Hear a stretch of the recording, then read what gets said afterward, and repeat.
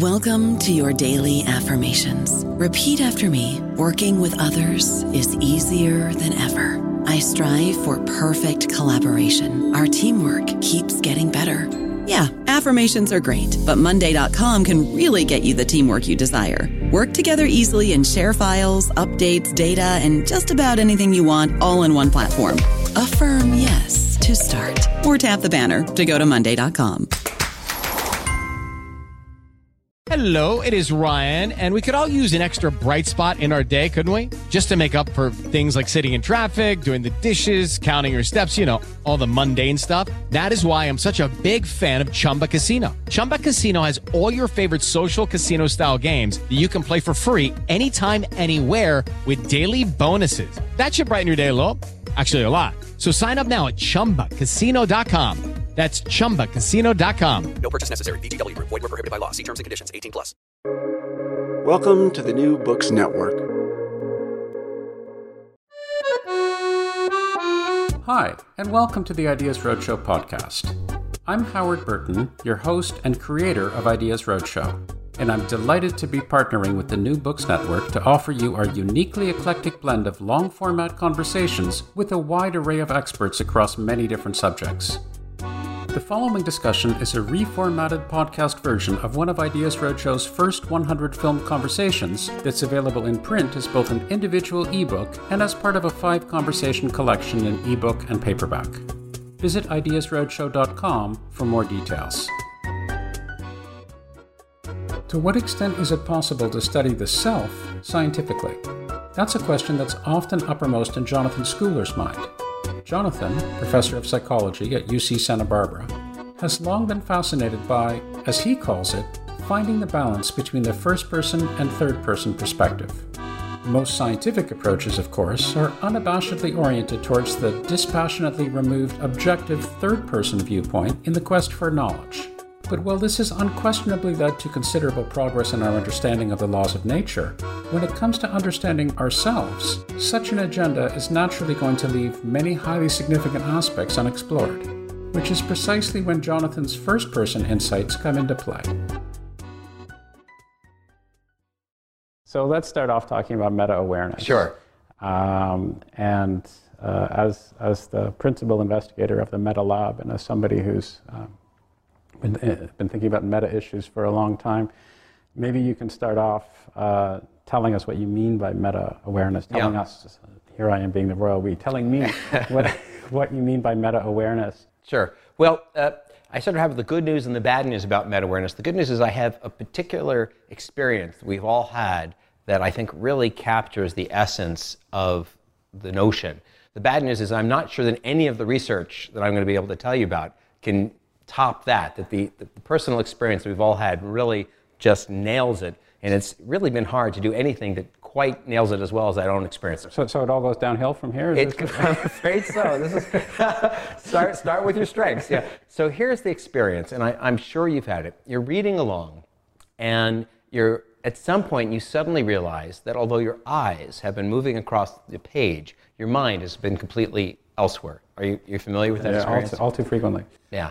And this is the thing, when you tell people this, they always sort of have this sort of sheepish look like, yes, welcome to my world. This happens to me all the time. We all have this experience of reading and suddenly realizing, where have I been? And it's not just, there's a surprise to it. You're literally startled at the fact that you've been reading for this period of time.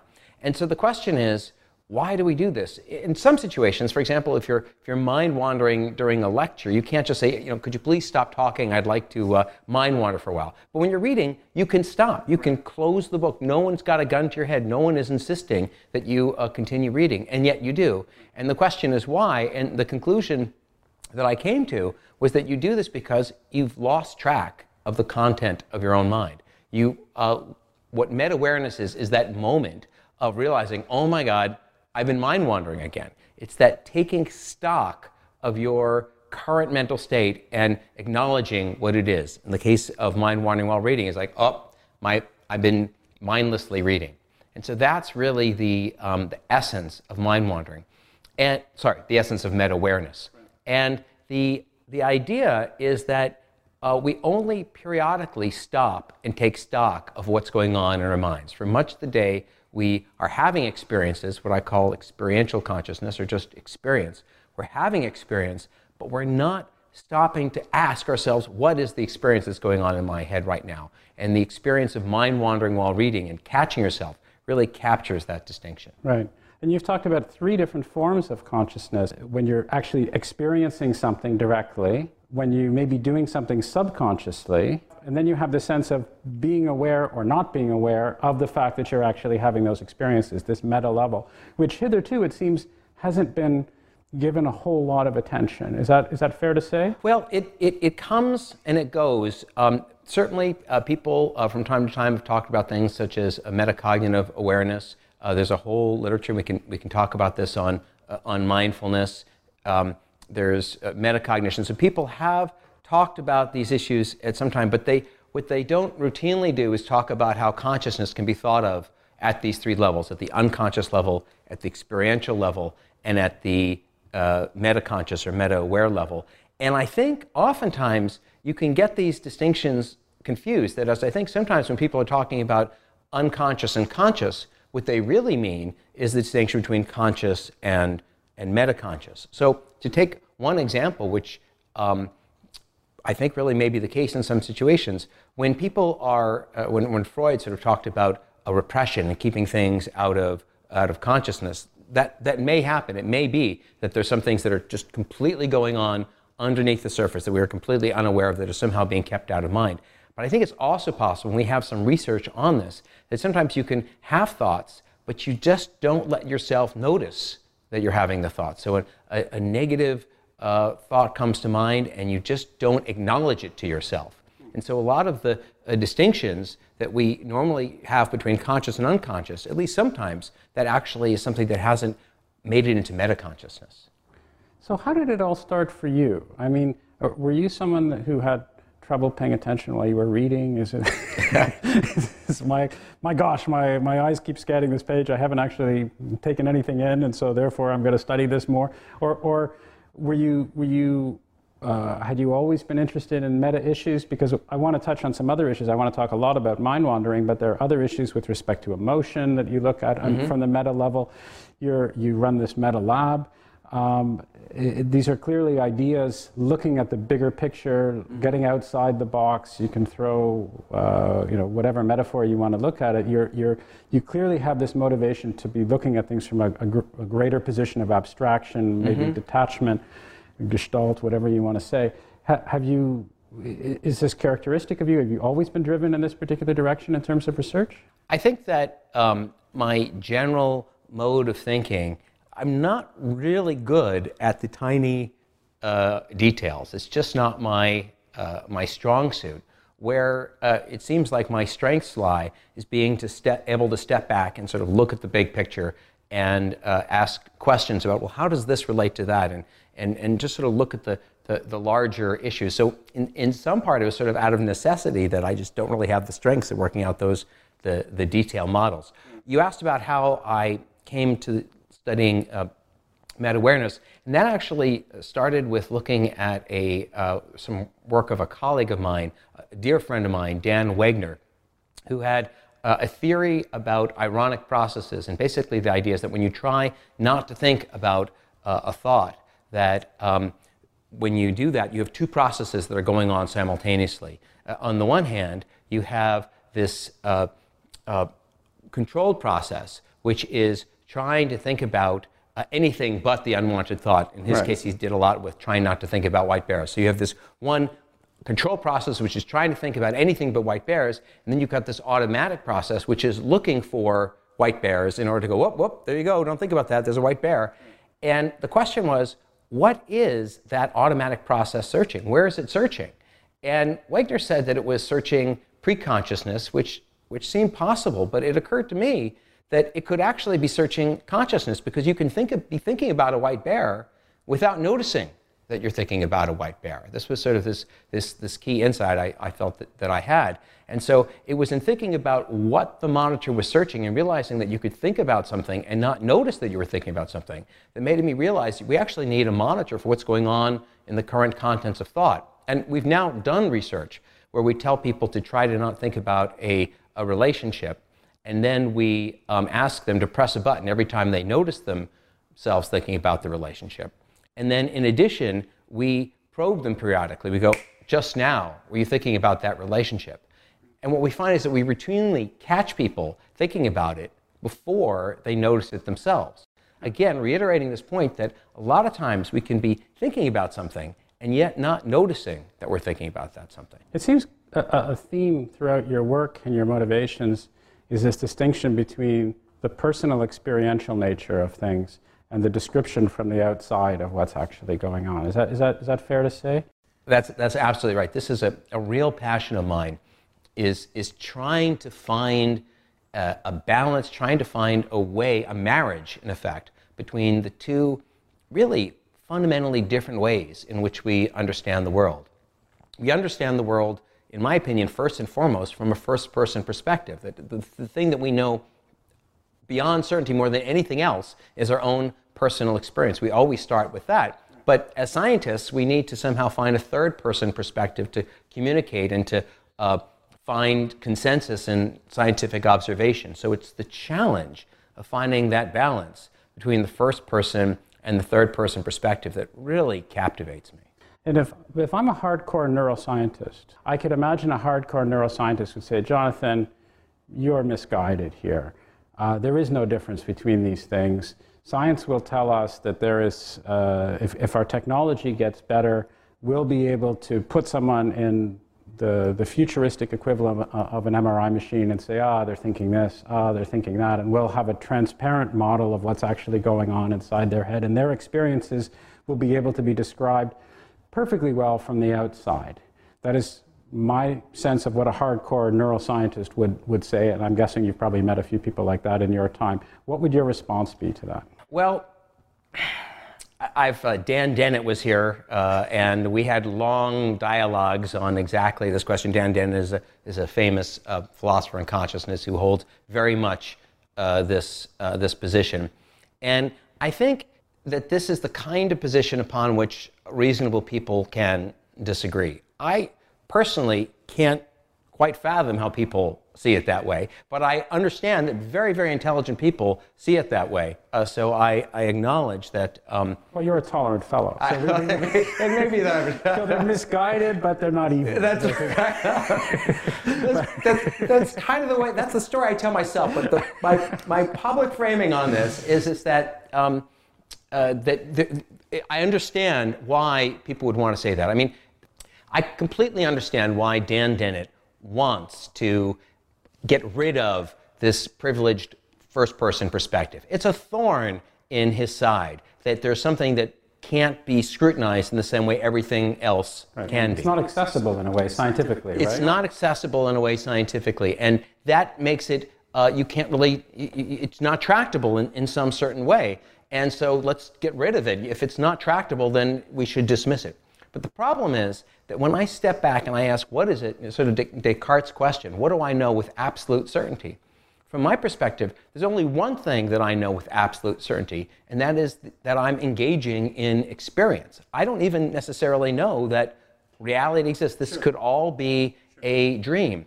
And so subjectivity is, it's the axiom upon which everything else for me is based. And so to me, I can't see how you can get rid of that principled axiomatic aspect. Furthermore, I do think that it's possible that we can, at some point, start to have tremendous insight into all of the content that is going on in somebody's mind. But that's always going to be through the filter of the first-person perspective of the scientist who's looking at that. And so when they say, oh, that person is seeing blue, then they'll assume that the blue that person is seeing is the same blue that they see. But there's no way for us to know. There's always this inverted spectrum problem where it could be that, your blue is my red and vice versa. And it's not clear to me that we'll ever be able to solve that. So let me see if I can rephrase your points so that I can convince myself that I understand them fairly. Sure. So you tell me if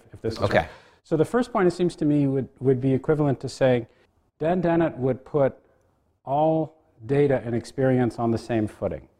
which is to say he could see that I'm thinking about ice cream cones. He could see that it happens to be raining outside.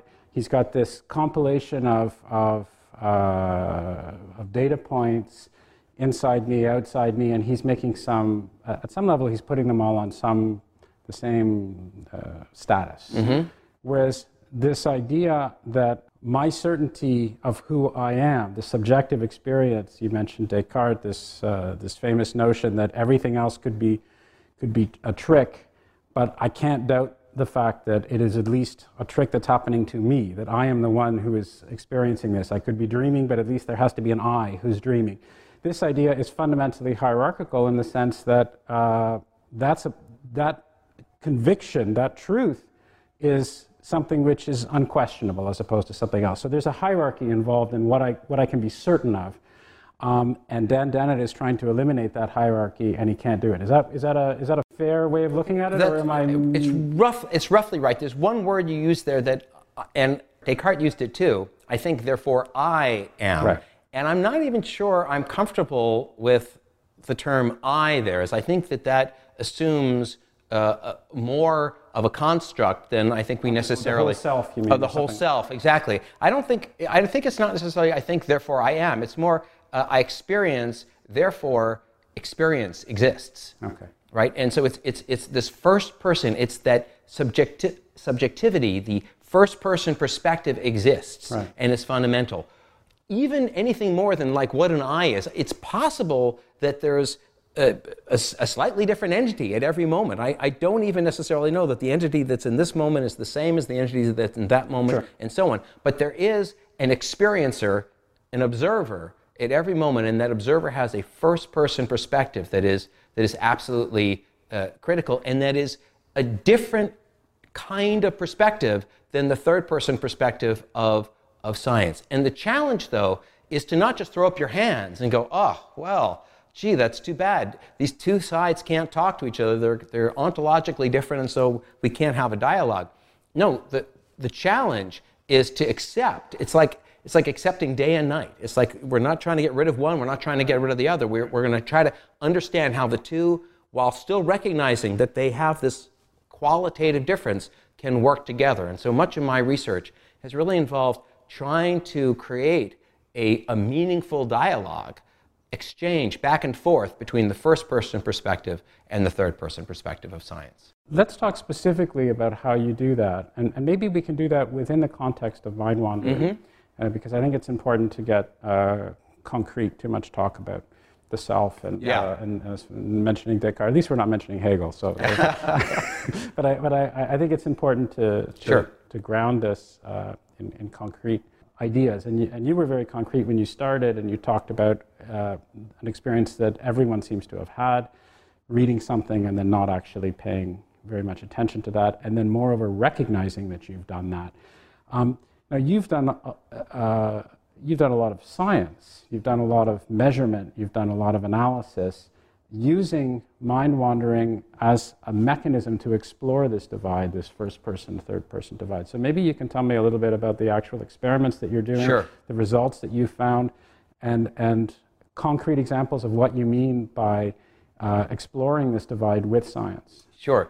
Well, let's first define mind wandering. It's pretty straightforward. Mind wandering is when you're doing something, say reading, and you engage in thought that's completely unrelated to what you're doing. And something that I've always been concerned about is, to what degree can we have confidence in people's reports about their inner experiences? One of the things about mind wandering, it is inherently a private experience. So I think this is one of the major reasons why it was largely ignored. There were a few key players who were studying it, but it was largely ignored by mainstream science up until about 10 years ago, because it just seemed beyond the pale for investigation. So I want to obviously let you resume, but the reason why it was considered beyond the pale, it seems to me, from what you're saying, is because it was so inherently inimical to this third-person perspective. Because it was so obviously a first-person perspective, it's like, well, we can't deal with that. We only have to deal with things from a third-person perspective. That's right, yeah. And when people talked about it, you didn't really know, you can't validate it. How do you really know that that's what's going on? Right.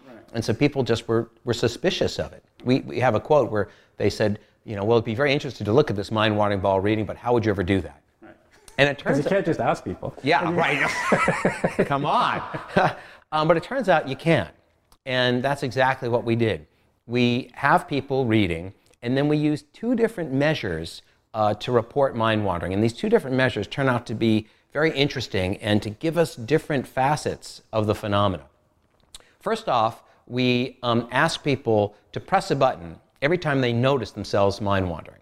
Now, this has a lot of face validity with respect to meta-awareness. If you just press a button saying you were mind-wandering, that means that you know you're meta-aware. You're meta-aware that you're mind-wandering. That's what it means. Sure. That's our definition. But then in addition to that, we also would randomly probe people at particular moments and go, just now were you mind-wandering? And what we found is that we routinely caught people mind-wandering before they had noticed it themselves. And so we could then look at these two different measures. We could look at how often do they mind wander and notice it themselves, and how often do they mind wander and we catch them. And what is the relationship between these two different measures? We'll call them self-caught mind wandering and probe-caught mind wandering, and various different manipulations. And so are you able to then extrapolate from this statistically and say that this person on average, because of your probing, mind wanders a certain frequency of the time and is only aware of it a lower frequency of the time, and therefore, right. Does it go kind of like that? Exactly. So we can do the probe-catch ratio. What proportion of the time that we probed them were they mind-wandering? And that gives us a sense of how often they're mind-wandering. And then we can look at how often, in general, do they catch themselves mind-wandering. So we can look at their frequency with which they're aware that they're mind-wandering and the frequency with which we catch them. I have to admit, we still have not perfectly found a way to combine both of those measures into a single common denominator. And this is actually, someone can help us out with that. That'd be great. So the self-catch is measured by the proportion of the number of times that people catch themselves, whereas the probe catch actually gives you an estimate of the proportion of time they're actually mind wandering. But what we can find is that people will say be mind wandering for say 25% of the time, and yet they only notice it a few times. So it's clear that much of the time is going by and they're not noticing their mind wandering. It appears that people will phase out, come back, and never notice that they were gone. Sure. And one of the interesting things is we looked at the relationship between mind wandering and reading comprehension performance. Now, you might have thought, given how much research had been dedicated to understanding reading failures and why people have difficulty failing to read, and given how it is such a ubiquitous phenomena, that it would have been looked at, this relationship. But when we first started investing in this, no one had looked at the relationship between mind wandering and reading comprehension. Wow. When was this? When did you start? We started this, well, the first publication was 2004, although we talked about it in 2002. Really? So 10 years ago, and nobody looked at it? No one had looked at that. Exactly right, yeah. And what we found was massive correlations of 0.3, 0.4, sometimes 0.5 between mind wandering and reading comprehension. And in some more recent stuff, we found that sort of the overall correlation between various different performance measures and mind wandering is order of 25 to 50% of the variance. It's just whether or not people are paying attention. This is a huge part of how people do when they're trying to do a challenging task, is just are they able to stay on task? Are they focused? Are they focused? So this turned out to be a really big breakthrough just by asking people, hey, what's going on in your head right now? And what is the data? Just give me a sense of your experimental feedback. I mean, how, I realize one can't generalize, so you have to put in caveats all over the place, but just your general sense of the average person reading the average text, how often would you imagine that they would be mind wandering? Let's not talk about meta awareness and their awareness of that. It's around somewhere between 15 to 25% of the time. Wow. They're mind wandering while they're reading, and when they're mind wandering, they're not getting it. They really aren't. If you ask them about that material, they don't show it. But this is also going back to the previous question. One of the things that's been so gratifying about this line of research is that here we have a self-report measure based entirely on internal experience, and yet it tends to be very well validated by a variety of other different measures. So one measure we have is we have the text turning to gibberish, so they're reading along and at some point we start switching the nouns around so it doesn't make any sense, they actually will continue to read. Yeah, if you're mind wandering. If you're mind wandering, you don't know. But sure enough, if they're mind wandering, they won't notice, and if we probe them when they've missed it for a while, normally they were mind wandering at a particular time. So that's one measure that... Is there a threshold somehow? Like, I mean, I could imagine turning this to gibberish and then just keep turning it into characters, into birds. Like at some point, it turns into a probe, presumably, right? Where they can say, oh, wait a minute, I got caught. Yeah, that's a great question. We haven't, what you really want to do is a paradigmatic changing the degree of violation and then seeing exactly where they always come back. And that's on the list of studies to do that we just haven't done that yet. But it makes great sense. Other measures that we've also found to be predictive of mind wandering in the context of reading is gaze duration. So when people are reading, their eyes focus on individual words for varying lengths depending on the quality of the words. So high frequency words we focus on for less time than low frequency words. So you can basically measure the variability in gaze duration as a function of the frequency of words. And when people are mind wandering, they show a very different pattern of gaze durations than when they're they're probably all equivalent, I would guess. If they're mind wandering, they're probably it's more or less equivalent as opposed to the... Exactly. They tend to read slower and with less variability between one word and the other. We also can do it when they're doing it by advancing the text with their hand, and we find the same thing, less sensitivity to variability. But for some reason, we don't quite know why, when they're advancing with their hand, when they're mind wandering, they go faster. So when you're mind wandering with your eyes, they go slower, but with the hand, you go faster. So it's hard to know if that's interesting or just obscure, but it's... Well, it could be both. It may be both, indeed. Do you switch the text around so that you can... I can imagine you can actually use this entire experimental apparatus to do something completely different, which is to probe the boringness of texts. So I can imagine you would have, rather than studying mind wandering, you can study how quickly people start mind wandering with a given text, and you can actually scientifically measure boringness of a text, how quickly people start to, I'm just being a little bit flippant, but do you play around with the different types of text? So that we have. Something's really engaged people, something's stone. And your intuition is right. In general, boring texts tend to lead to more mind wandering. But there's one thing that we haven't done. There's a lot of stuff that's still on the list. My intuition is that really interesting texts of a particular type, sort of imagine some sort of narrative text that's really interesting, but not like a novel or something like that, but which is thought-provoking.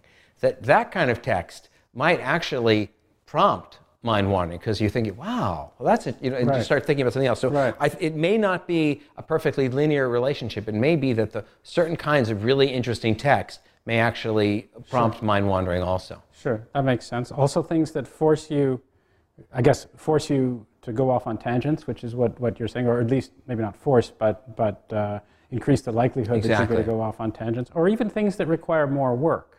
I mean, if you're reading something which is very straightforward, as you say, a story where you don't have to add very much, it's like watching a movie. Something is being described to you. So, I want to know what happens. Did he kill her with a knife, or whatever? Not that all novels are like that, but if you're reading a more technical historical work where you're constantly forced to think, gosh, who was this person again? When was that historical period? He's comparing this person to that person.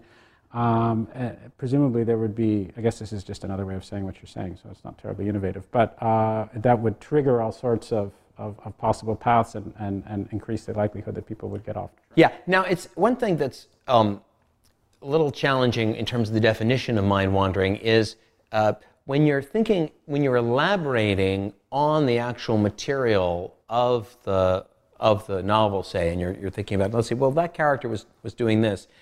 That's sort of in this weird, fuzzy place in which it's not entirely full-on mind-wandering in the sense that it's closely related, and you're actually embellishing the mental model that you're developing about that particular thing. Whereas other kinds of mind-wandering are entirely unrelated. And I do think that there may be certain kinds of material where they're sort of provocative, but you can then have a thought that's actually in the same category of being provocative, but maybe somewhat far removed from the content of the material itself. Right. So if I know something about cognitive science because I've been watching all these cognitive science interviews, I can say, well, hang on a minute. We have all these fancy diagnostic tools that we know. We have functional MRI, we have EEGs, we have PET scans, we have all the rest of that. What's happening in the brain when people are mind wandering? Have you done studies, or is it possible even to do studies at this preliminary level, where you can somehow track and evaluate what's happening at a neurophysiological level about what's going on when people are mind wandering? Yeah, absolutely. This is another reason why I think mind wandering has taken off in the last 10 years, is that entirely independently of the research on mind wandering, they were looking at activation in the brain, and they looked at what happens when you don't give people anything to do at all.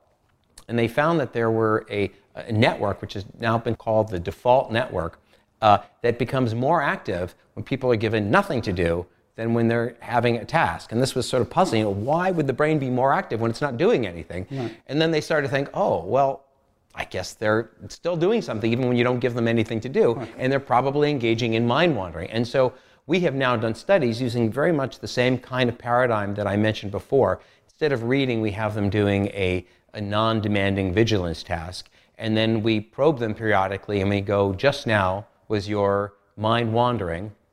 And furthermore, we also ask them, if it was mind wandering, did you know that it was mind wandering? And what we find is that this region, this default network that is active when you give people nothing to do, is also active when people are mind wandering, and especially so when they're mind wandering and they don't know it. So we are finding now, this was actually one of the very first studies which used as the measure of, in fMRI studies you have to subtraction method, where you look at under one circumstance and under another circumstance. Because the brain's always doing stuff. So. That's right. And so sometimes you have them either, doing a working memory that's a challenging working memory task or a less challenging working memory task and looking at the difference. And then you go, oh, well, this is where working memory is, because when you increase the challengingness of it, this is the area of the brain that becomes active. In our study, we looked at what happens when people say they were on task versus off task. So they're doing the exact same thing, and we're just looking at their self-report about whether or not they were mind wandering. And we find qualitative differences in brain activation. So this is, again, further validation that we can really use the self-report to triangulate on this internal state, and also that when people are mind wandering, this very same default network becomes active.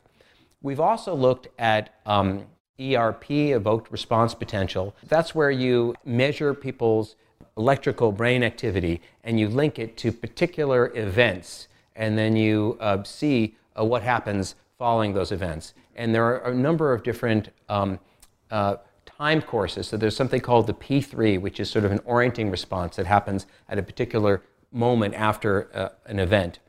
And what we looked at was when we give people the same vigilance task and we probe them and ask them, were you mind wandering or not? And then we look at the ERP, the evoked response potential, prior to the probe. We find that these responses are dampened when people are mind wandering. In other words, they are paying less attention to the external world when they are mind wandering. And this leads to what we call the perceptual decoupling hypothesis, which is to say that when you're mind wandering, you tune out the external world and you actually reduce your external sensitivity to the incoming information. So it's deadened somehow in a way, that your senses, because maybe your brain is trying to get you to concentrate on whatever it is that you're concentrating on. Exactly. It seems to me there are two different things going on with mind wandering, and you've been very explicit about making this distinction, but I think it's worth emphasizing for all sorts of reasons. There's the mind wandering itself. What's happening in the brain when you're mind wandering? And I want to ask a few more questions about that along the lines of what you've said. And then, as you pointed out, there's the meta level. There's the awareness that you're mind wandering. Mm-hmm. And I want to know, I'm interested in what's actually happening in the brain, in the mind, however you want to describe it, when one has this awareness of the fact that one is mind wandering. Mm-hmm. Let me get to mind wandering itself first. Mm-hmm.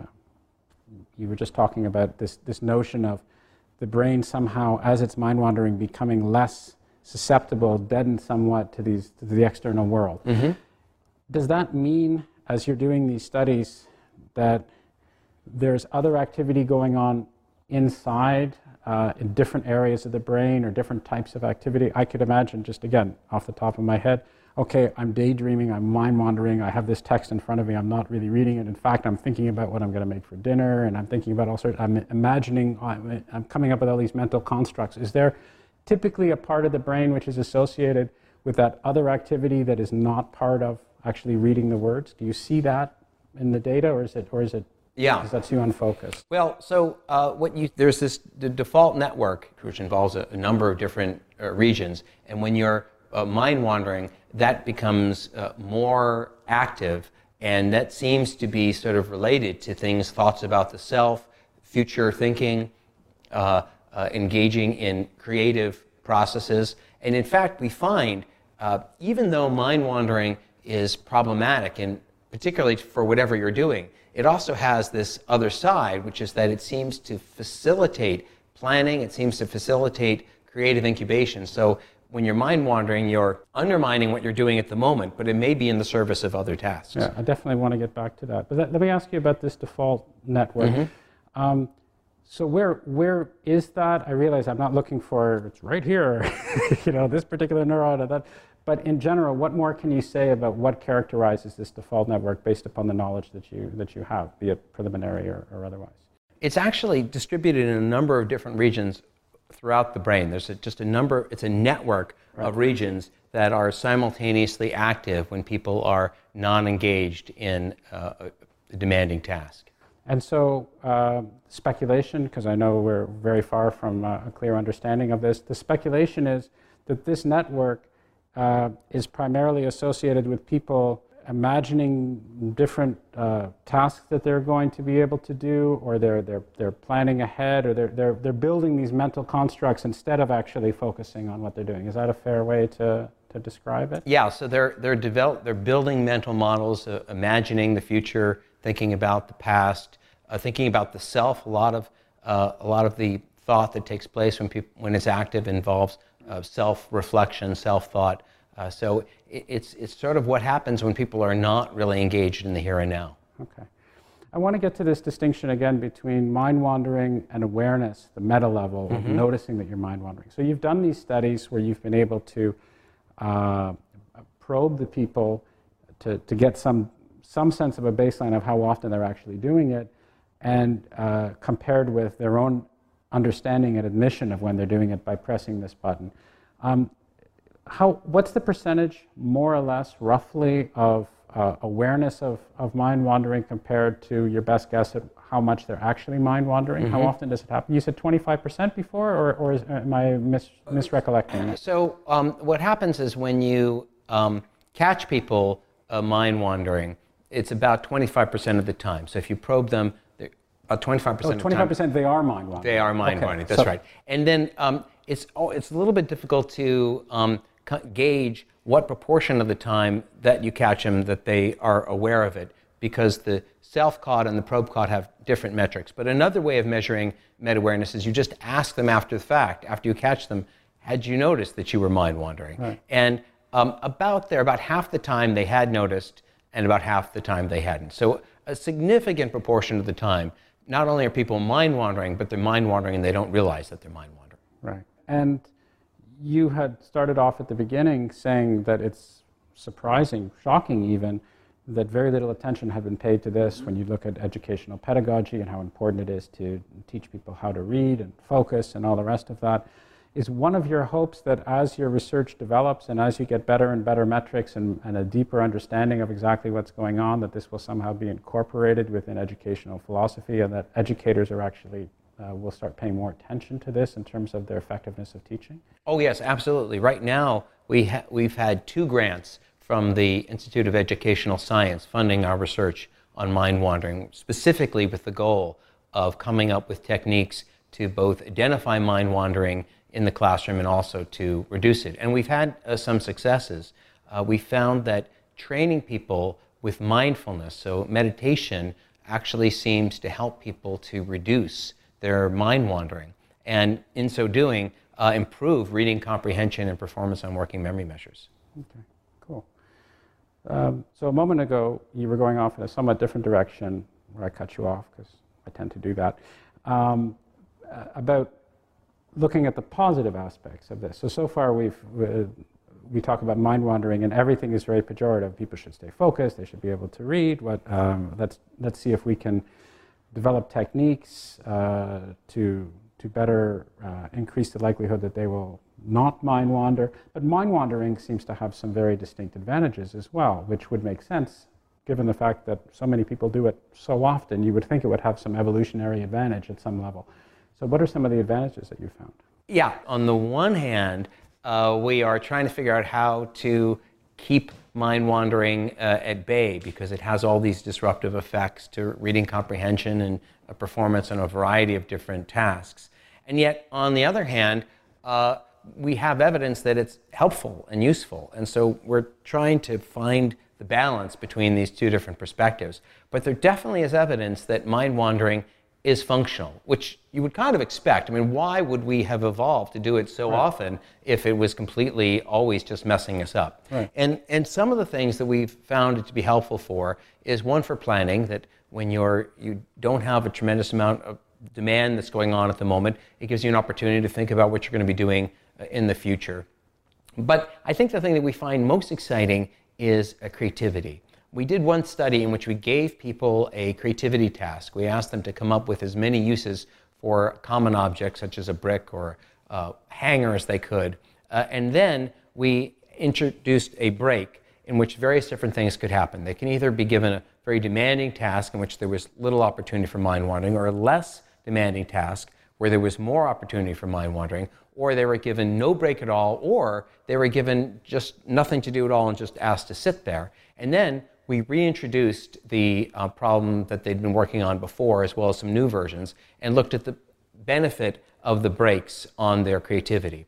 And what we found is that the non-demanding task led to the biggest incubation benefit. That is, they came up with more novel, new, unusual uses for the items that they'd worked on before when they were given a non-demanding task. Interestingly, even more so than giving them nothing to do at all. Right. So it seems as if when you give the mind the opportunity to sort of distract itself while still engaging in a little something, that seems to be uniquely helpful in enabling the mind to come up with new ideas. It sort of stirs the pot of creativity and allows new stuff to bubble up. The people who weren't doing anything at all, who were just sitting there, did they do better or worse than the people who were involved in a much more rigorous task which left very little time for They did exactly the same. Really? Yeah. For some reason, it was the non-demanding task that seemed to be the most useful. And this kind of makes sense if you're working on a paper and you're stumped. I oftentimes will get up and take a walk. I won't just close I won't just sit there. Exactly, right? There's something about doing something else which seems to have stir the pot a little bit. It somehow allows your mind to sort of dart in and out and back and forth, and that seems to be very useful. We have another study going on right now where we asked physicists and writers every day for 2 weeks if they had any creative ideas. No, physicists wouldn't have any. They claimed they did. Although they didn't think that they were as creative as the creative writers did. They really put it. Oh, they didn't think they were. That's right. The physicists every day. I would have thought that they would have thought that they were, but they didn't. Well, there's no. Again, it's like comparing self-caught and probe-caught. There's different metrics. But what we found is that the physicists and the writers both, about 40% of the creative ideas that they reported having happened during periods of mind wandering. That is, either when they were engaged in something unrelated to what the idea was about, or when they were, say, in the shower or doing chores or doing bills or something like that. So a large proportion of the ideas of creative individuals seem to happen during mind wandering.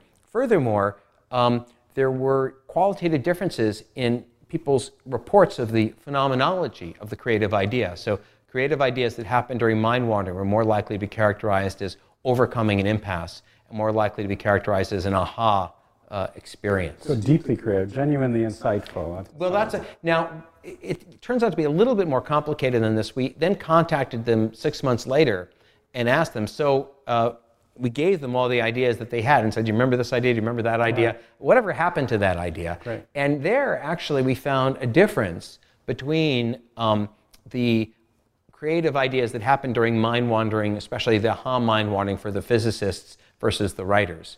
For the physicists, the creative ideas that they had during mind wandering that they characterized as being aha, those actually went up a little bit. They actually thought they were more creative a little bit afterwards. Whereas for the writers, those ideas didn't do so well. They tended to go down in value. And I think this may be because physicists may be better able to evaluate whether an idea has got potential or not than a writer, because there's so many different ways that an idea might go for a writer that it's harder for them to assess. The writers have more ideas, basically. They have more ideas, and they have a harder time knowing how useful a particular idea is going to be at the time. Right. Whereas a physicist is able to sort of do the calculation and go, yeah, I think this one's got real potential.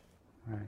Well, listening to you speak about that, I'm struck by the notion that this is something that resonates very deeply, I would imagine, with almost everyone. I mean, I would be hard-pressed to imagine that there would be people out there who haven't personally experienced this, distracting themselves in some relatively mundane task, mowing the lawn, being in the shower, going for a walk, and coming up with a wealth of interesting insights that they wouldn't normally have. As you say, you're stuck on a problem. You don't just sit there. You often take a break, and taking a break usually means going off doing something you're not really engaged in 100%. Your mind is still working. So this is something which is very, very common to the human experience, and it strikes me as odd that, as I understand it, not too many people have actually studied this or given this very much attention. It seems like this is a classic case of a correlation with creative moments.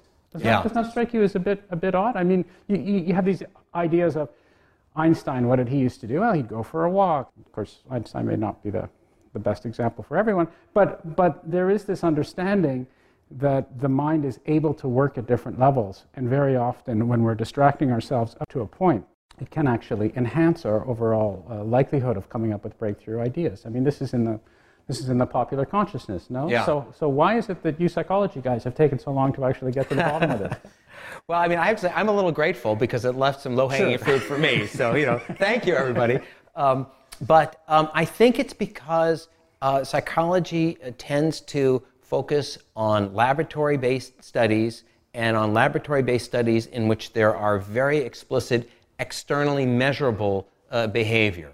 So this is getting back to the point that we talked about earlier between the third person and the first person. Is that Exactly, right. So to study this requires you to ask people to talk about the ideas that they had. So you're requiring people's first-person reports about recharacterizing their creative experiences. In the physics and writer study, we actually are looking people in their everyday lives, which psychology has been slow to go to. So, because you wouldn't want to do anything that applies to people's everyday lives. I don't want to go too bad of a name. The typical idea is that we want to look at things very carefully and precisely under very controlled circumstances, right. And we just don't have enough control under those circumstances, and we would right. be wary about what we might discover. But what's interesting is that that's a very scientific response. The experiment is not a worthwhile experiment unless we have a rigorous control. But what I said a moment ago when I was kidding a little bit is that that's ironic, because if you actually want to be able to do something which describes real life doesn't happen in a controlled environment. And so you should at least pay attention to that at some point. The real challenge, and this is what we've been trying to do in my lab, is to do both, to use both the rigorous experimental studies, for example, the creative incubation study that I mentioned, in which we have people working at a computer, and we give them a task, and then we measure their mind wandering, and then we give them the task again. And then to combine that with the more real-world type of paradigm where we have actual creative individuals, and then ask them at the end of every day what creative ideas they had. We're also taking advantage of another measure which is very, very useful, which is experience sampling, where you have a smartphone beep them at particular moments of the day and go, just now, have you had any creative ideas? And then also asking them to report it. So we now are able to take technology and bring it into the field in a way that we weren't able to do in the past. And this is going to increase our ability to take the same sort of precision that we have in laboratory situations and apply it in more everyday contexts. And by doing this, by having the smartphones that probe people, presumably what you're doing is, again, you're crossing this awareness, meta-awareness divide, because people might have some epiphany and might not even be aware of it. They might come to realize it later, and your smartphone is probing them to an extent where it might actually render them conscious of this. That's right, yeah. And so one thing that's very interesting is asking the question, what is the reactivity of the smartphone? And so in the study we're doing right now, some people are carrying the smartphone and other people are not. And then at the end of the day, in both conditions, we're asking them, what ideas did you have? And so one interesting idea that you suggested just then is that it may be that carrying these around may actually, at the end of the day, they may seem to have had more ideas, because mind-wandering episodes that would have otherwise come and gone without a trace may now be recorded. I have to say, it's also possible that some people may have the opposite experience.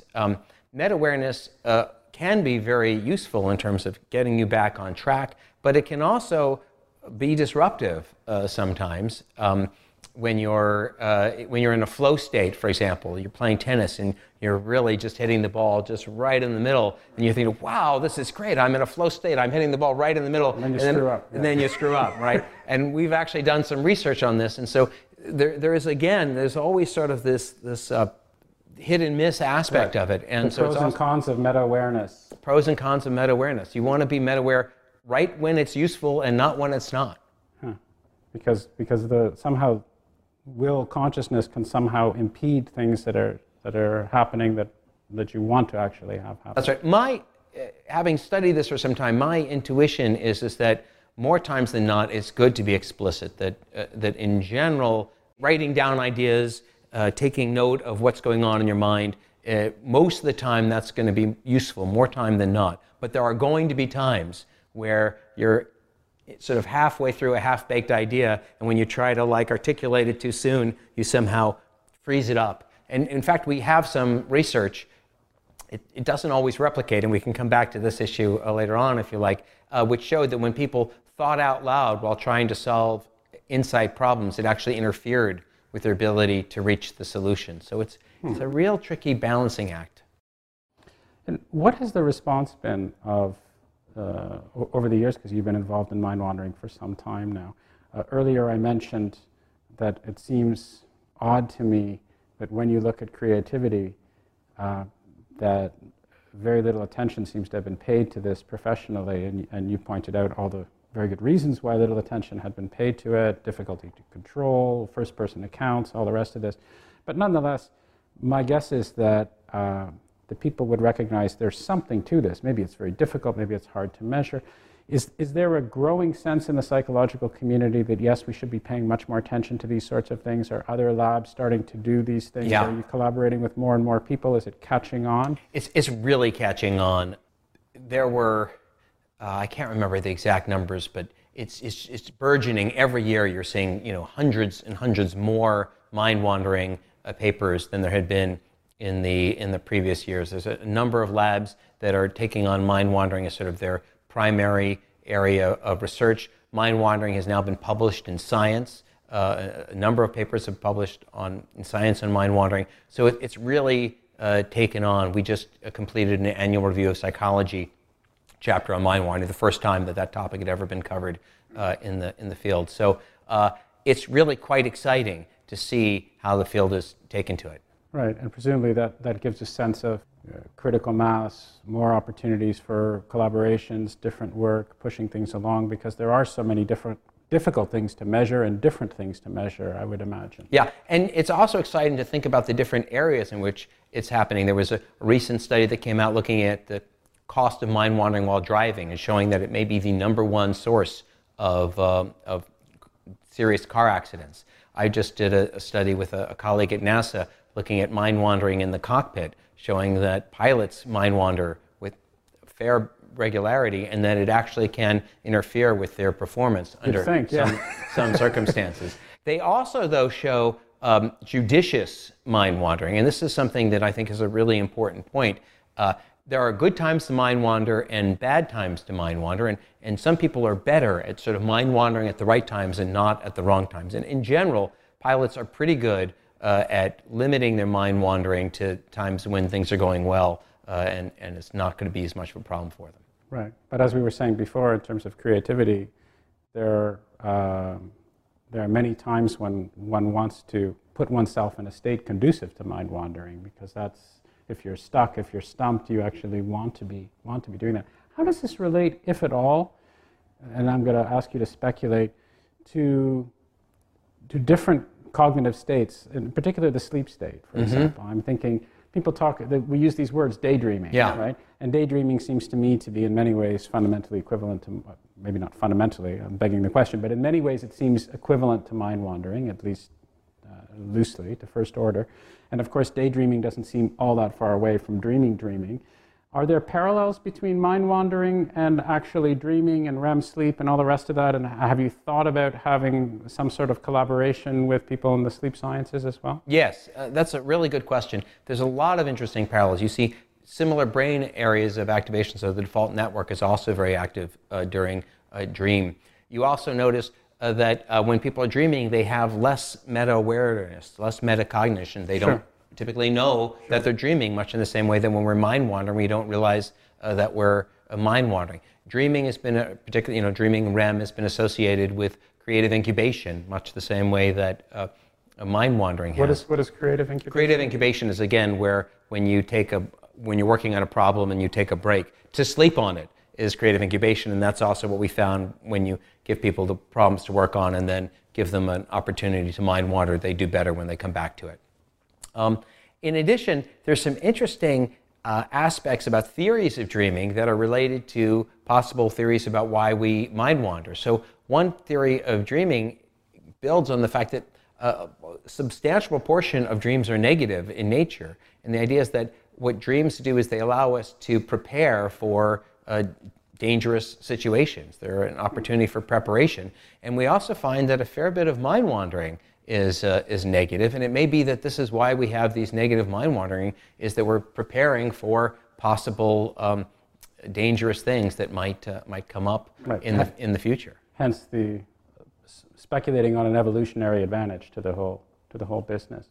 Exactly. Have you found, since you've been doing this research, and you've been doing it for some time from all different angles, that your mental processes have changed? Do you mind wander more or less? Do you stop yourself from mind wandering more because you're so aware of this? Do you encourage yourself to mind wander? Have you changed as a person and as a productive being in the mind wandering capacity?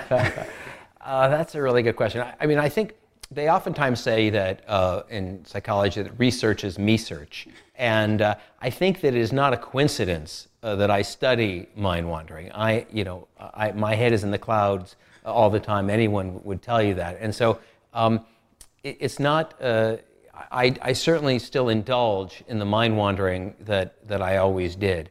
I have changed in some ways. I've taken up a meditation. And one thing that's really interesting about meditation is it is a laboratory for watching mind wandering. When you sit there and try to focus on your breath, what you will watch again and again and again is how your mind drifts away from that. So it's been really interesting to develop that practice and watch my mind wander in that circumstance. I think my mind may wander a little bit more at the right times as a result of this, that I've gotten maybe a little bit better at being judicious and where I mind wander. I certainly, when I catch myself mind wandering, I sort of relish in a little bit. I go, wow, yeah, there we go again. Isn't that fun? So actually experiencing that the phenomena that you study right there and then in your day-to-day life is very gratifying to me. And also, I take advantage of this finding that mind wandering leads to creativity, and I indulge myself in walks quite a bit to help myself sort through what the papers are that I want to work on and stuff. Sometimes I worry, I have to admit, that I may be indulging myself too much, that I've taken my own finding and I need to spend more time actually at the word processor and less mind-wandering about it. Well, but research is me-search. Exactly, yeah. So next step is to figure out exactly how to get the right balance between the mind-wandering and the creativity. You mentioned meditation on a personal level. I can imagine that you would start looking at that more scientifically as well, in terms of a cross-section of people who are meditating, how meditation affects mind-wandering, because these things seem quite linked. I don't know.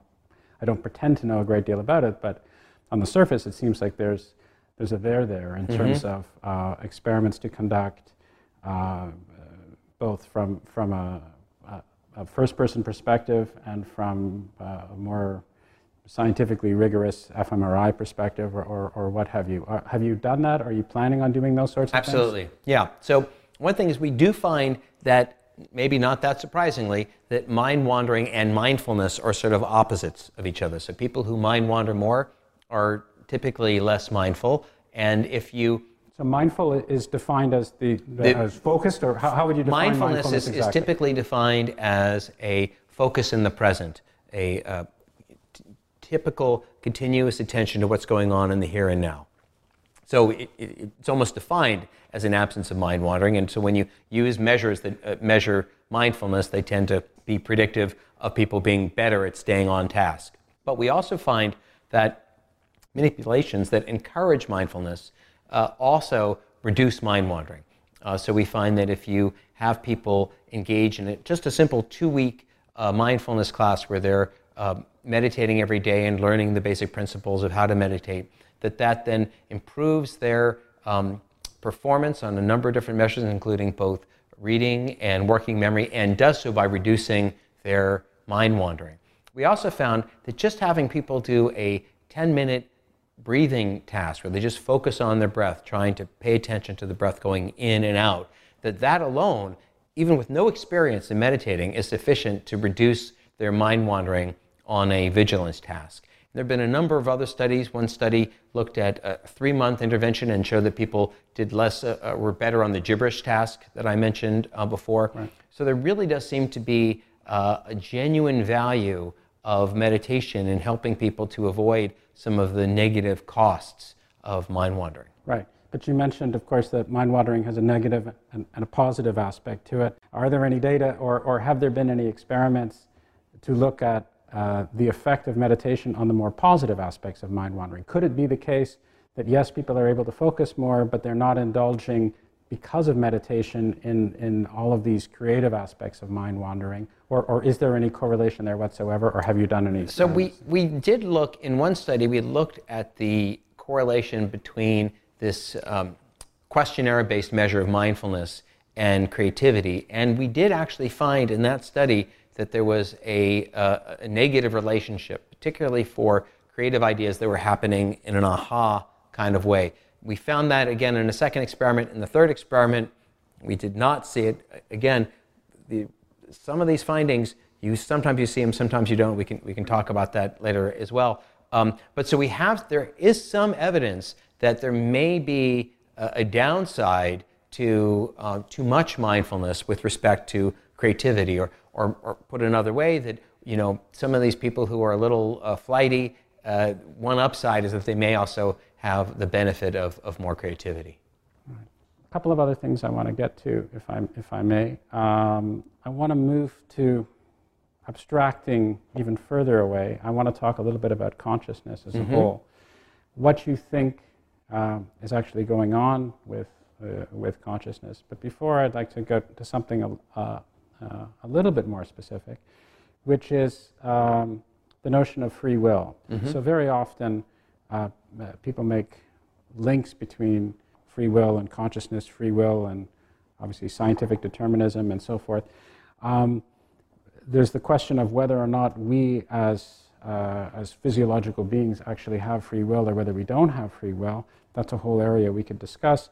But some of your work involves looking at the effects of people's belief of whether or not they have free will, which again goes to some meta level of appreciation. So that struck me as quite interesting and original. And perhaps you can tell me about what you found there and what motivated you to, because of course you have free will, what motivated you to pursue that particular line of inquiry? Yeah, well, I was a little taken aback by the the certainty with which some of my peers, actually peers maybe not the right word for someone like Francis Crick, who's a luminary. But so Francis Crick wrote this book called The Astonishing Hypothesis, in which he says in no uncertain terms that you are just a pack of neurons, that you have no free will, and just lump it. That's the way it is. This is what science has shown. Hold on, a Nobel laureate having strong, unequivocal views? I know. Seems impossible to comprehend.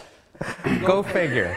But it seemed to me that while I think, this is an area in which reasonable people can disagree, to just say science is conclusively proven there's no such thing as free will, get over it, it seemed premature to me. It just seemed to me that, does he really know that? And I then began to worry, what happens when you tell people that they have no such thing as free will, that it doesn't exist? Is this going to impact them in any way?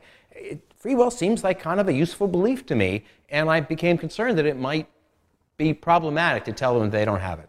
So Kathleen Voss and I did a study in which we exposed them to Francis Crick message that you're just a pack of neurons, you have no free will. And then we gave them the opportunity to cheat. And what we found is that on this little sort of artificial paradigm, but where they could get away with cheating, they were more likely to cheat if they were told they had no such thing as free will. It was kind of a get out of jail free card. Don't blame me, I don't have free will. And since then, there have been a number of studies showing a variety of benefits of a belief in free will.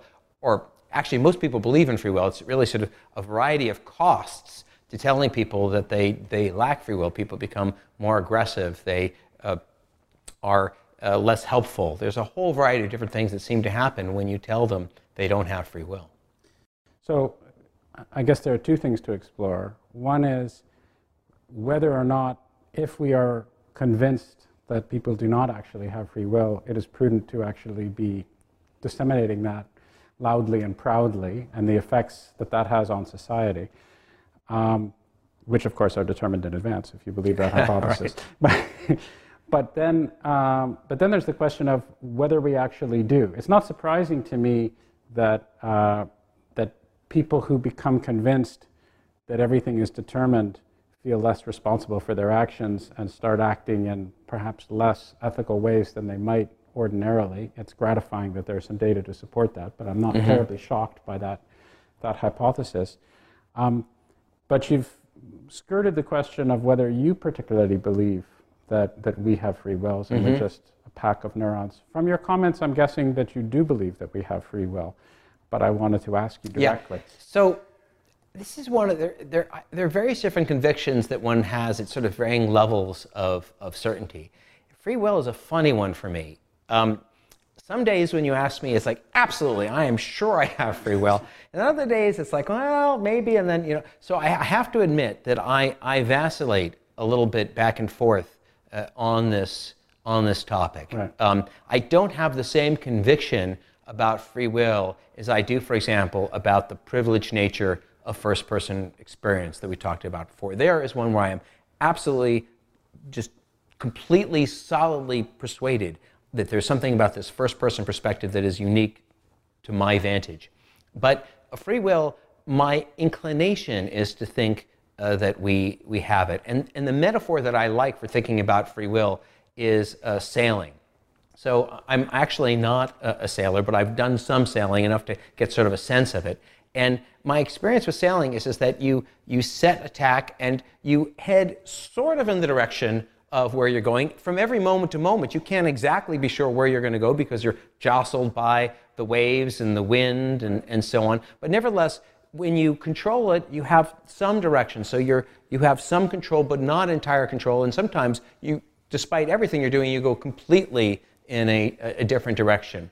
And that's sort of my perspective on free will. I think that we are jostled about by lots of forces that are entirely outside of our personal agency, but that if we set a course in a particular way, we really can change events to work in keeping with our goals and desires. Now, how that plays out sort of in a metaphysic level is tricky. There's a couple of different versions of free will. one is known as the compatibilist, and this is sort of having your cake and eat it too. And I love this idea, except for the fact that I can never understand it. But the basic idea here is that philosophers will tell you, no, you can live in a totally deterministic universe and still have free will. And they just say because you still have to make decisions, and those decisions matter, and so therefore you have free will for all intents and purposes, or something like that. And that sounds really good, but I don't really. How is that not free will? Well, because it's deterministic. You had to do. If we live in a world in which you had to do, so they're saying this is free will, but the thing that makes it compatibilist is they're saying we live in a deterministic universe. So everything you do is the result of a whole set of physical causes that led up to it, your environment, your genetics, all the pressures that led up to it. So what you did was physically determined, and nevertheless you had free will. You see why that's a little hard to fully get your head around. Yeah, because it doesn't make any sense. That's the problem with it. But other than that, it's a great idea, right? Because you can have your cake and eat it too. Sure. But this is actually, believe it or not, this is the dominant view among philosophers right now, and they will explain it as, well, it's the kind of free will that matters. You're making decisions. You have to make decisions, but it's not a very satisfying. And then there's this other kind of free will, which is known as libertarian, which somehow is speculating that there is some extra something about conscious experience which allows it to add into the mix its own special something. And this is problematic because now you're adding, putting a ghost into the machine, and it's scientists. It's been done before for hundreds of years. It's been done before, and scientists are not crazy about that. But I have to say that on the days in which I find myself believing in free will, a little ghost is leaking into the machine. I have to admit it. Right. Well, we all feel that clearly. I think I would go so far as to speculate that you're not entirely human if you don't, strong words, I realize, but if you don't actually believe that you have freedom to choose, and that everything is determined. I mean, one can be a philosopher and one can argue over preferably large quantities of alcohol about these sorts of things, but I think most people on an operational level would certainly think that they have free will. The question is whether or not they are deluding themselves in such a thought, and whether everything, as you say, is programmed neurophysiologically and in accordance with the laws of nature as we understand it, in which case, where do you go? But so we all feel that there's that ghost there. The question is there a rigorous way in which we can even mount a theory, right, that can do that? So, all right, so let me do just a little bit of sort of far out speculating here for just a minute. I think this is the far out speculating hour. Yeah. Okay. All right. So I think we're now. I've talked about some hard science, but let me do a little far out speculating here. I think that you have to step back and say, what are the things that are the absolute axioms that I need to take as fundamental? As I mentioned before, I think that subjective experience is one of those axiomatic things. We just have to accept that it exists, and that it has these. It's a primitive, if you will, right. And it's not clear how you're going to build that into this. We've already got a ghost in the machine already. Absolutely. With that. Absolutely. In a major way, in my perspective. Yeah, so, I think that's absolutely right, because there's no God's eye view in that case. There's the subjective thing is primary, then you necessarily impose a distinction, it seems to me. Yeah. So we've already got a real problem here. So once we've got this real problem of this subjective thing that just isn't like everything else, and yet it's the most fundamental thing that there is, then maybe it's not so unrealistic to say, all right, I've already had to take the pill. Let's say that there's another thing that is absolutely essential, and that is free will. And I'll throw in one other thing, which seems to me that there are three things that if you just found yourself in your body all of a sudden, you'd notice three things. One, that you had experience. Two, that when you thought, I raised my hand, I want to raise my hand, you can. And the third is that time flows, that what we are experiencing is, what consciousness is, essentially, is this movement through time. And the curious thing is that these three things, the three things that seem to be sort of almost unchallengeable, they're just so self-evident, those three things are entirely not fitting in to the current model of science. So we've got consciousness. It doesn't know what to do with that at all. Subjective. I mean, it could talk about from third-person perspective, but not how it is that a 3-pound meatloaf is able to create experience. It has no clue how that is. It cannot accommodate this idea of free will. And physicists tell me that they imagine time as being this block universe, and there's the flow of time. Einstein said the flow of time, and this seems to be the standard view, the flow of time is an illusion. Brian Greene, a physicist who's very, very popular, gave a talk here recently, and I asked him afterwards, I said, how do you reconcile the self-evident dynamic quality of experience with physicists' view that their time does not flow, that it's essentially static? And he says, I see a psychiatrist. So my feeling is that there really may be some major rethinking that's going to be required in order to reconcile the fact that the three things that seem to me to be absolutely most self-evidently true just have no place in the current third-person perspective. And to just go out a little bit further on the limb, one thing is, so again, physicists think about... Not all physicists, I should say. That's right. I mean, there are, first of all, we have to make a distinction between guys that are fundamental theoretical physicists and people who actually do stuff. I mean, your average physicist who's in a lab, who's actually measuring things and who's creating models and so forth, they don't seem to have a problem with time. A lot of physicists who, even the super abstract theorists, many are involved in trying to actually derive time as an emergent quantity. You're absolutely right about that, or who think that time is fixed. But there are quite a few who don't. So I think we should be fair. Fair, but wouldn't you say it'd be fair to say that the prevailing view at the moment is this block universe model? Among some people, but these are fashions. Okay. I'm hoping that come and go. There's not enough experiments. See, the problem is we need more accelerator. We need more things for these guys to do. Okay. You know? All right. So be that as may. So if you were to take the block universe seriously, as many seem to. Yeah. Now. There's not enough degrees of freedom to move through it, right? Time is basically you got a problem. You got a problem. You can't flow through time, and so it seems to me we're short a degree of freedom. We need another dimension, and that it's possible that somehow consciousness corresponds to some fundamental aspect of reality, and that there's some additional dimension. You're giving a way out. Your sense seems to be, according to basic scientific dogma, or at least aspects of that, we seem trapped. But if we look at things in this other way, we might be able to get a way out of this. If we added a subjective dimension of time, then it's possible that we could move through objective time vis-a-vis subjective time. And would this subjective dimension of time apply to creatures?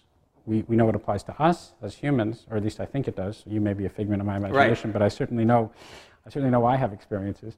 But would it apply to creatures, circling Alpha Centauri? Yeah. So the one way of thinking about this is to buy into this notion of panpsychism, which is the notion that everything has a tiny little iota of consciousness, and so everything is basically moving through subjective time as well. It's just that most things are, so I don't think they're not organized in any larger scale. So most things are the subjective experience may be in the realm of a string or something like that, just some tiny little thing. Not a super string, just a string. Or super, I don't know, I'm not sure what the level at which experience is happening for most things, but it may be that for most things they just don't get, I don't think this cup is having a self-experience as a cup. But there may be, I'm with you there. Okay, we can agree on that. But there may be a little element within it that has some iota of experience, and perhaps what nervous systems do, or what brains do, or what life does, is to organize those bits into larger constellations, which are able to then have more extended experience. So we're all moving through. It's almost like in this crazy view, a wave of consciousness moving through this the block universe via this additional dimension. Most things with just this itty bitty bit of experience, but then brains allowing some things to have a much more extended level of experience. So it's interesting listening to you talk. It's almost, you mentioned Descartes earlier, it's almost like this is a resurrection of Cartesianism in the sense that there's mind stuff and there's non-mind stuff. And it seems, if I'm understanding you correctly, one thing you're speculating on, and you're admitting you're speculating, and I told you this was a speculative hour, so this is all fine and good and encouraged. But the idea is that the universe, or at least large chunks of the universe, may be populated with this mind stuff.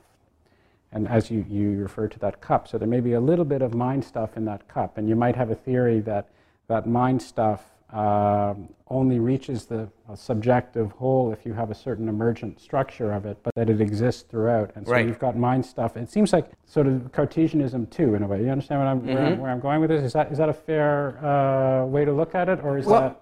What I'm trying to do is to, and it's a very delicate balance, as a lot of my thinking is, or attempts to be, in that the real problem with the Cartesian approach is totally unclear how the physical and the mental interact, together, how the one interacts with the other. Right. And that was really where it broke down. But in this case, what I'm arguing is that subjectivity emerges by moving through one dimension relative to another dimension. So by positing this in terms of the interrelationship of movement by multiple dimensions, the goal is to try to produce a model in which the two things are actually built or interrelated to each other in a meaningful way, as opposed to being entirely distinct with, I mean, he had this pineal gland, but that doesn't solve the problem. But when you recognize that when you move in dimensions, you move in one relative to another, that may provide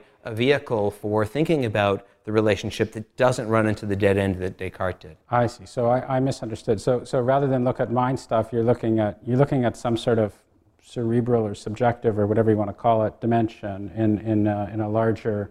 In reality, so basically the idea is that we're moving through the block universe relative to this additional dimension of time, the subjective dimension of time. One additional far out thing about this is that once you have another dimension of time, then in principle, that means that for every moment of objective time, there are multiple possible subjective values, which then gives you possibly a little wiggle room in terms of futures. And so that may be another place to possibly get free will in there, along with one other thought is the sort of many worlds idea that quantum physics suggests that we may be sort of branching off, and much of physics right now is talking about this idea of multiple universes. So we may exist somehow in a block multiverse, and consciousness may allow us to, in some way, go down one branch of the block multiverse rather than another. Well, dimensions and even universes are increasingly cheap these days. Right? So. I know. Everyone gets to posit them. Why not me too? No, I hear you, and I'm very sympathetic to everyone should certainly have the right to be able to do so. I have one more thing before I conclude. You may have some other things to say, and you had made some allusions to it earlier in the conversation. You've been associated with quite a few interesting scientific results, and one of the ones that I believe you were talking about earlier, or at least making allusions to, was the decline effect. And I think people know of your work. At least some people in psychology certainly know of your work, and in other fields. I was wondering if you could define that for us, first of all, and then give us some examples of your current thinking and with respect to that. All right. So the decline effect is, the term was actually coined in the area of parapsychology. And I was very interested, and still am, in this idea that there may be phenomena that cannot be accounted for in conventional explanations as we currently have them. And so I started doing some research in precognition, and we got a great effect. It was really exciting, and I felt we had just like, wow, we've got it here. You know, I told a colleague about this in the parapsychological, and he said, well, have you replicated it? And I said, yeah, well, we did once. Well, keep trying, because what you're likely to find is the decline effect. These effects just dwindle the more times you try to replicate them, which at first I was like, oh, no, you know, we've got, you know, that doesn't make sense. It's just you guys haven't been doing it right. We've got a really solid result here. It's going to replicate. That certainly goes against standard scientific dogma. It does. It's either it should be there or it shouldn't. It shouldn't just go away. That's kind of a cheat. But sure enough, it did. The more we ran it, it got smaller and smaller. These actual, sorry to keep interrupting you, but I wanted to get a sense.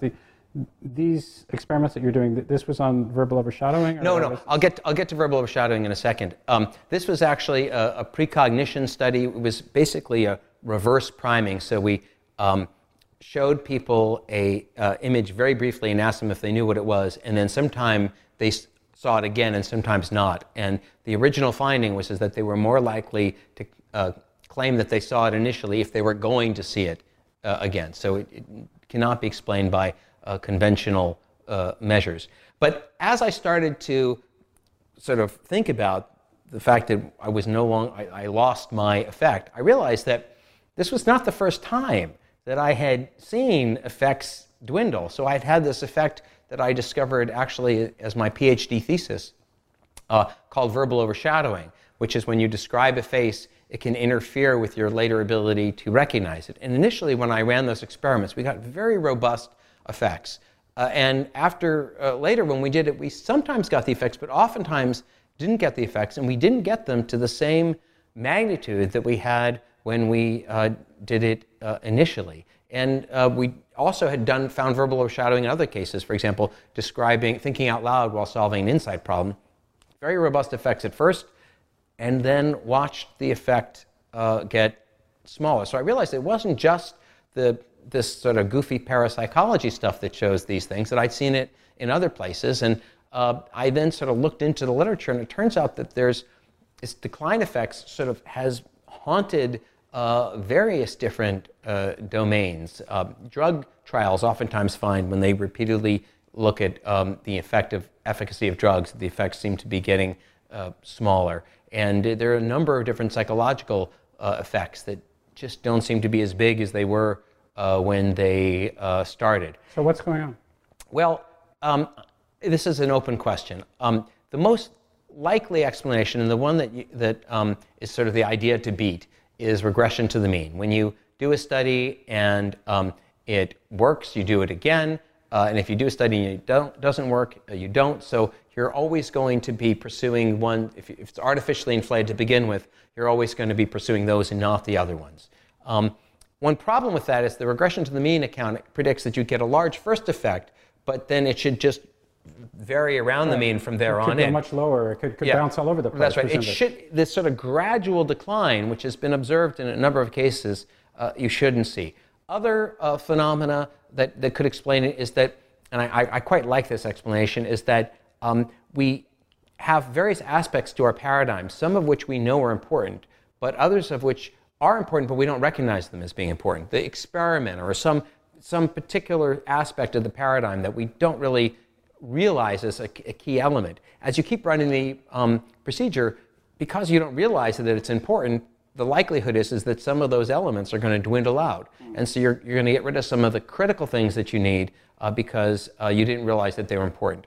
Another possibility is we just get better at developing, we improve our paradigm, and when we improve the paradigm, we get rid of the noise variance, which was artificially inflating it. In many cases, the decline effect can be due to publication bias, that people publish the results that work and they don't publish the ones that don't, and so there's sort of an inflation here, or they are cherry picking the way that they do their analysis to artificially inflate the result, and when other people try to replicate, they're doing less cherry picking. So there are a whole host of different possible explanations, and what we really need to do is a concerted effort to investigate this, which involves both really doing systematic, careful meta-analyses across domains, looking at lots of different phenomena and examining exactly how robust those phenomena are. And also doing, and we've got a study going on to do this right now, prospective studies, where right now we've got 4 different research teams where each one of us are setting out to discover new things, findings that have, make new scientific discoveries, and then each one of us will attempt to replicate our own scientific discovery and also replicate each other's, and just see, when we start off with fresh stuff, do we see this decline effect, or if we do absolutely everything really, really tightly, really, really rigorously, get rid of all our methodological artifact as best as possible, avoid all publication bias because we're going to know exactly what each other did, can we just make this decline effect go away? It's interesting. I mean, I do find examples, concrete examples, are very helpful to get your head around things. So you mentioned the pharmaceutical industry. So I'm thinking, okay, I've developed this drug, and I suspect that this drug has can cure this disease or something like that. So I test this drug in a control group of 50. I have 50 people who have this disease, who get the drug. 50 other people who have this disease who don't get the drug. I give this drug maybe to people who don't have this disease to see, and so I test it, and I get certain results. Then I pick 150 other people according to the same profile, and I test it again. I'm trying to understand how, if the effect is going down, maybe I'm just limited in my in my thinking, but where, what's actually going on other than the fact that the drug isn't working?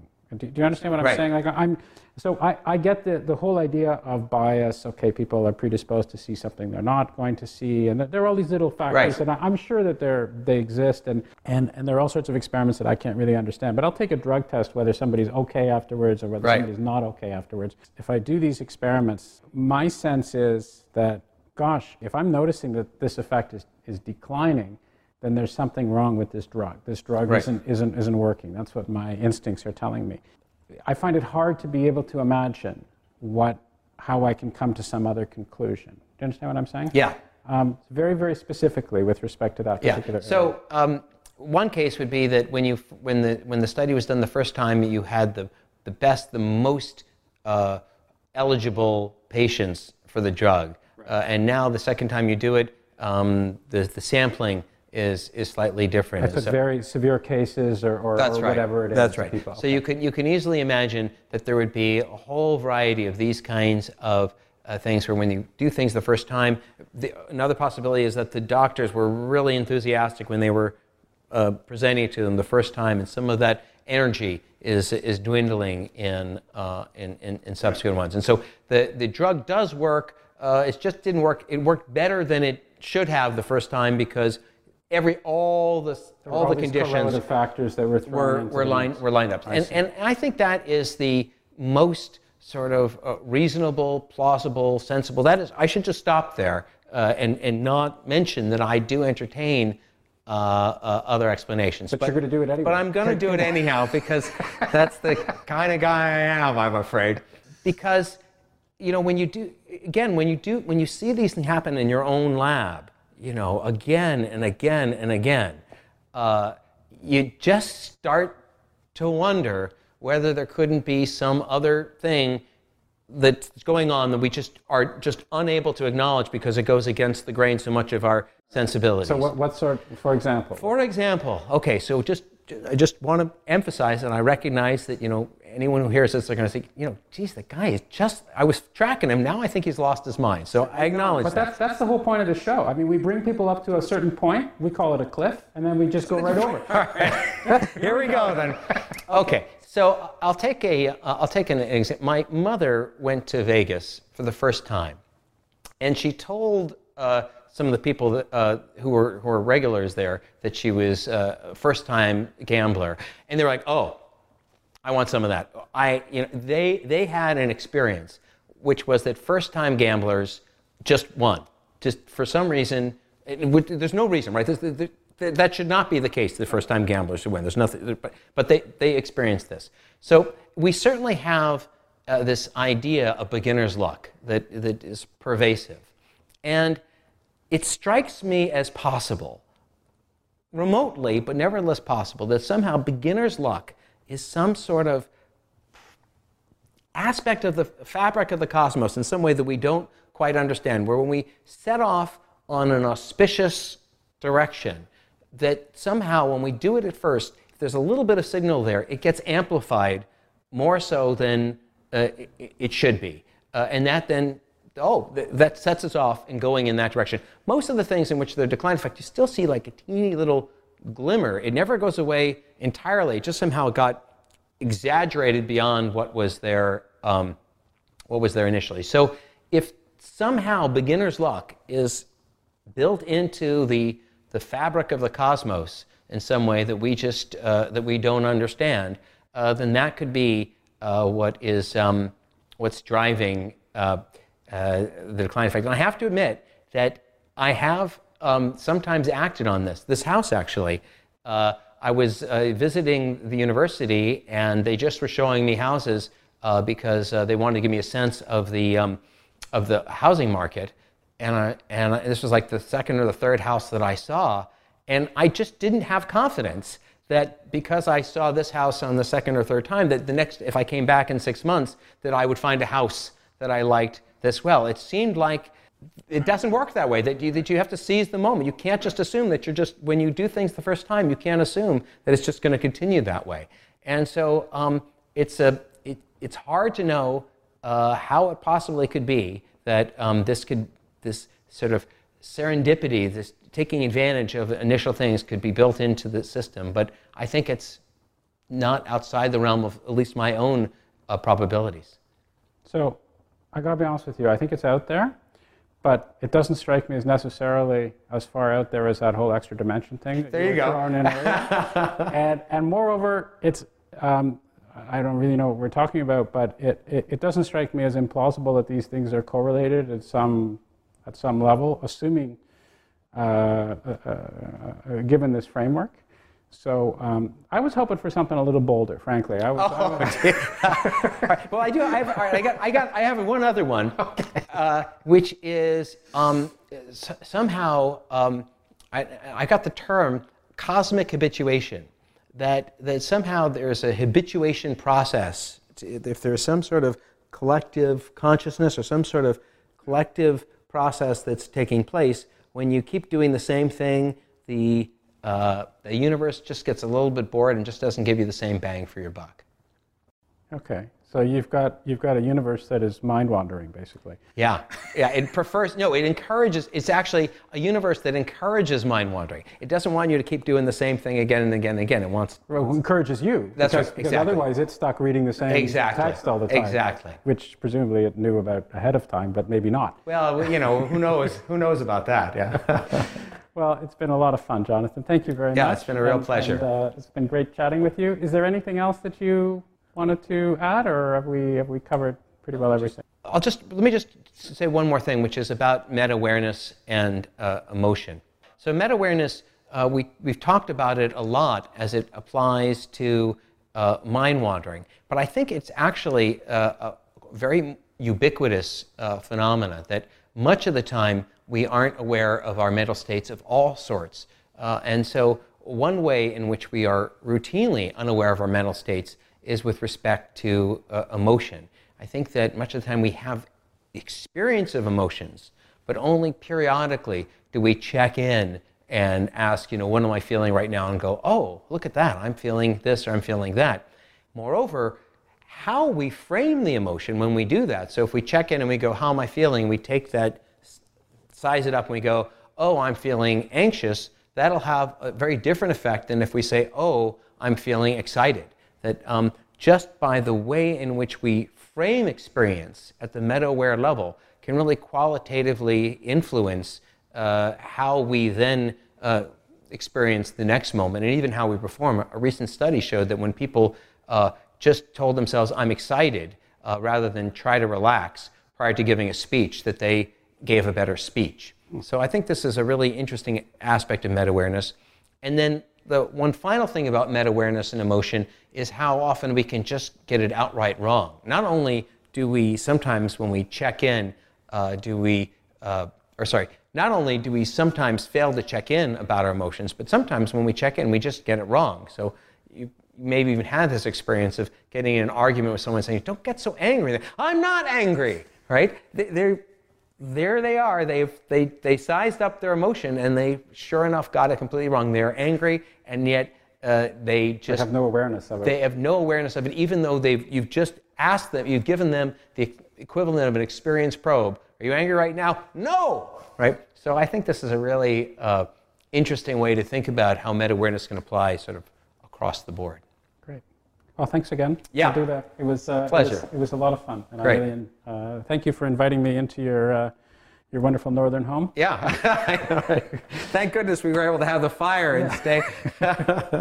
As I said, I now have to write this. I literally have to write an essay that does exactly what we did just here. So, well, hopefully it will be of some use. This was very useful. Yeah, thank you. I hope you enjoyed this reformatted podcast. As mentioned at the outset, this conversation is also available both as an individual ebook and as part of the ebook and paperback Conversations About Psychology, Volume 1, along with separate discussions with Diana Deutsch, Chris Frith, Stephen Hinshaw, and Stephen Kosslyn. Those interested in more information about Ideas Roadshow are directed to ideasroadshow.com, while those who are curious about me and other projects I'm involved in are recommended to visit howardburton.com. Thanks very much for listening, and I hope you'll tune into another Ideas Roadshow podcast on the New Books Network soon. We release a new one each Wednesday.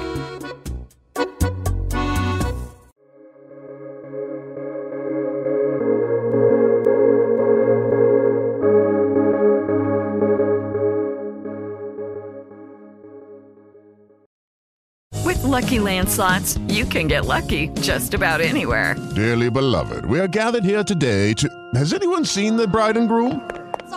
Sorry, we're here. We were getting lucky in the limo and we lost track of time. No, Lucky Land Casino, with cash prizes that add up quicker than a guest registry.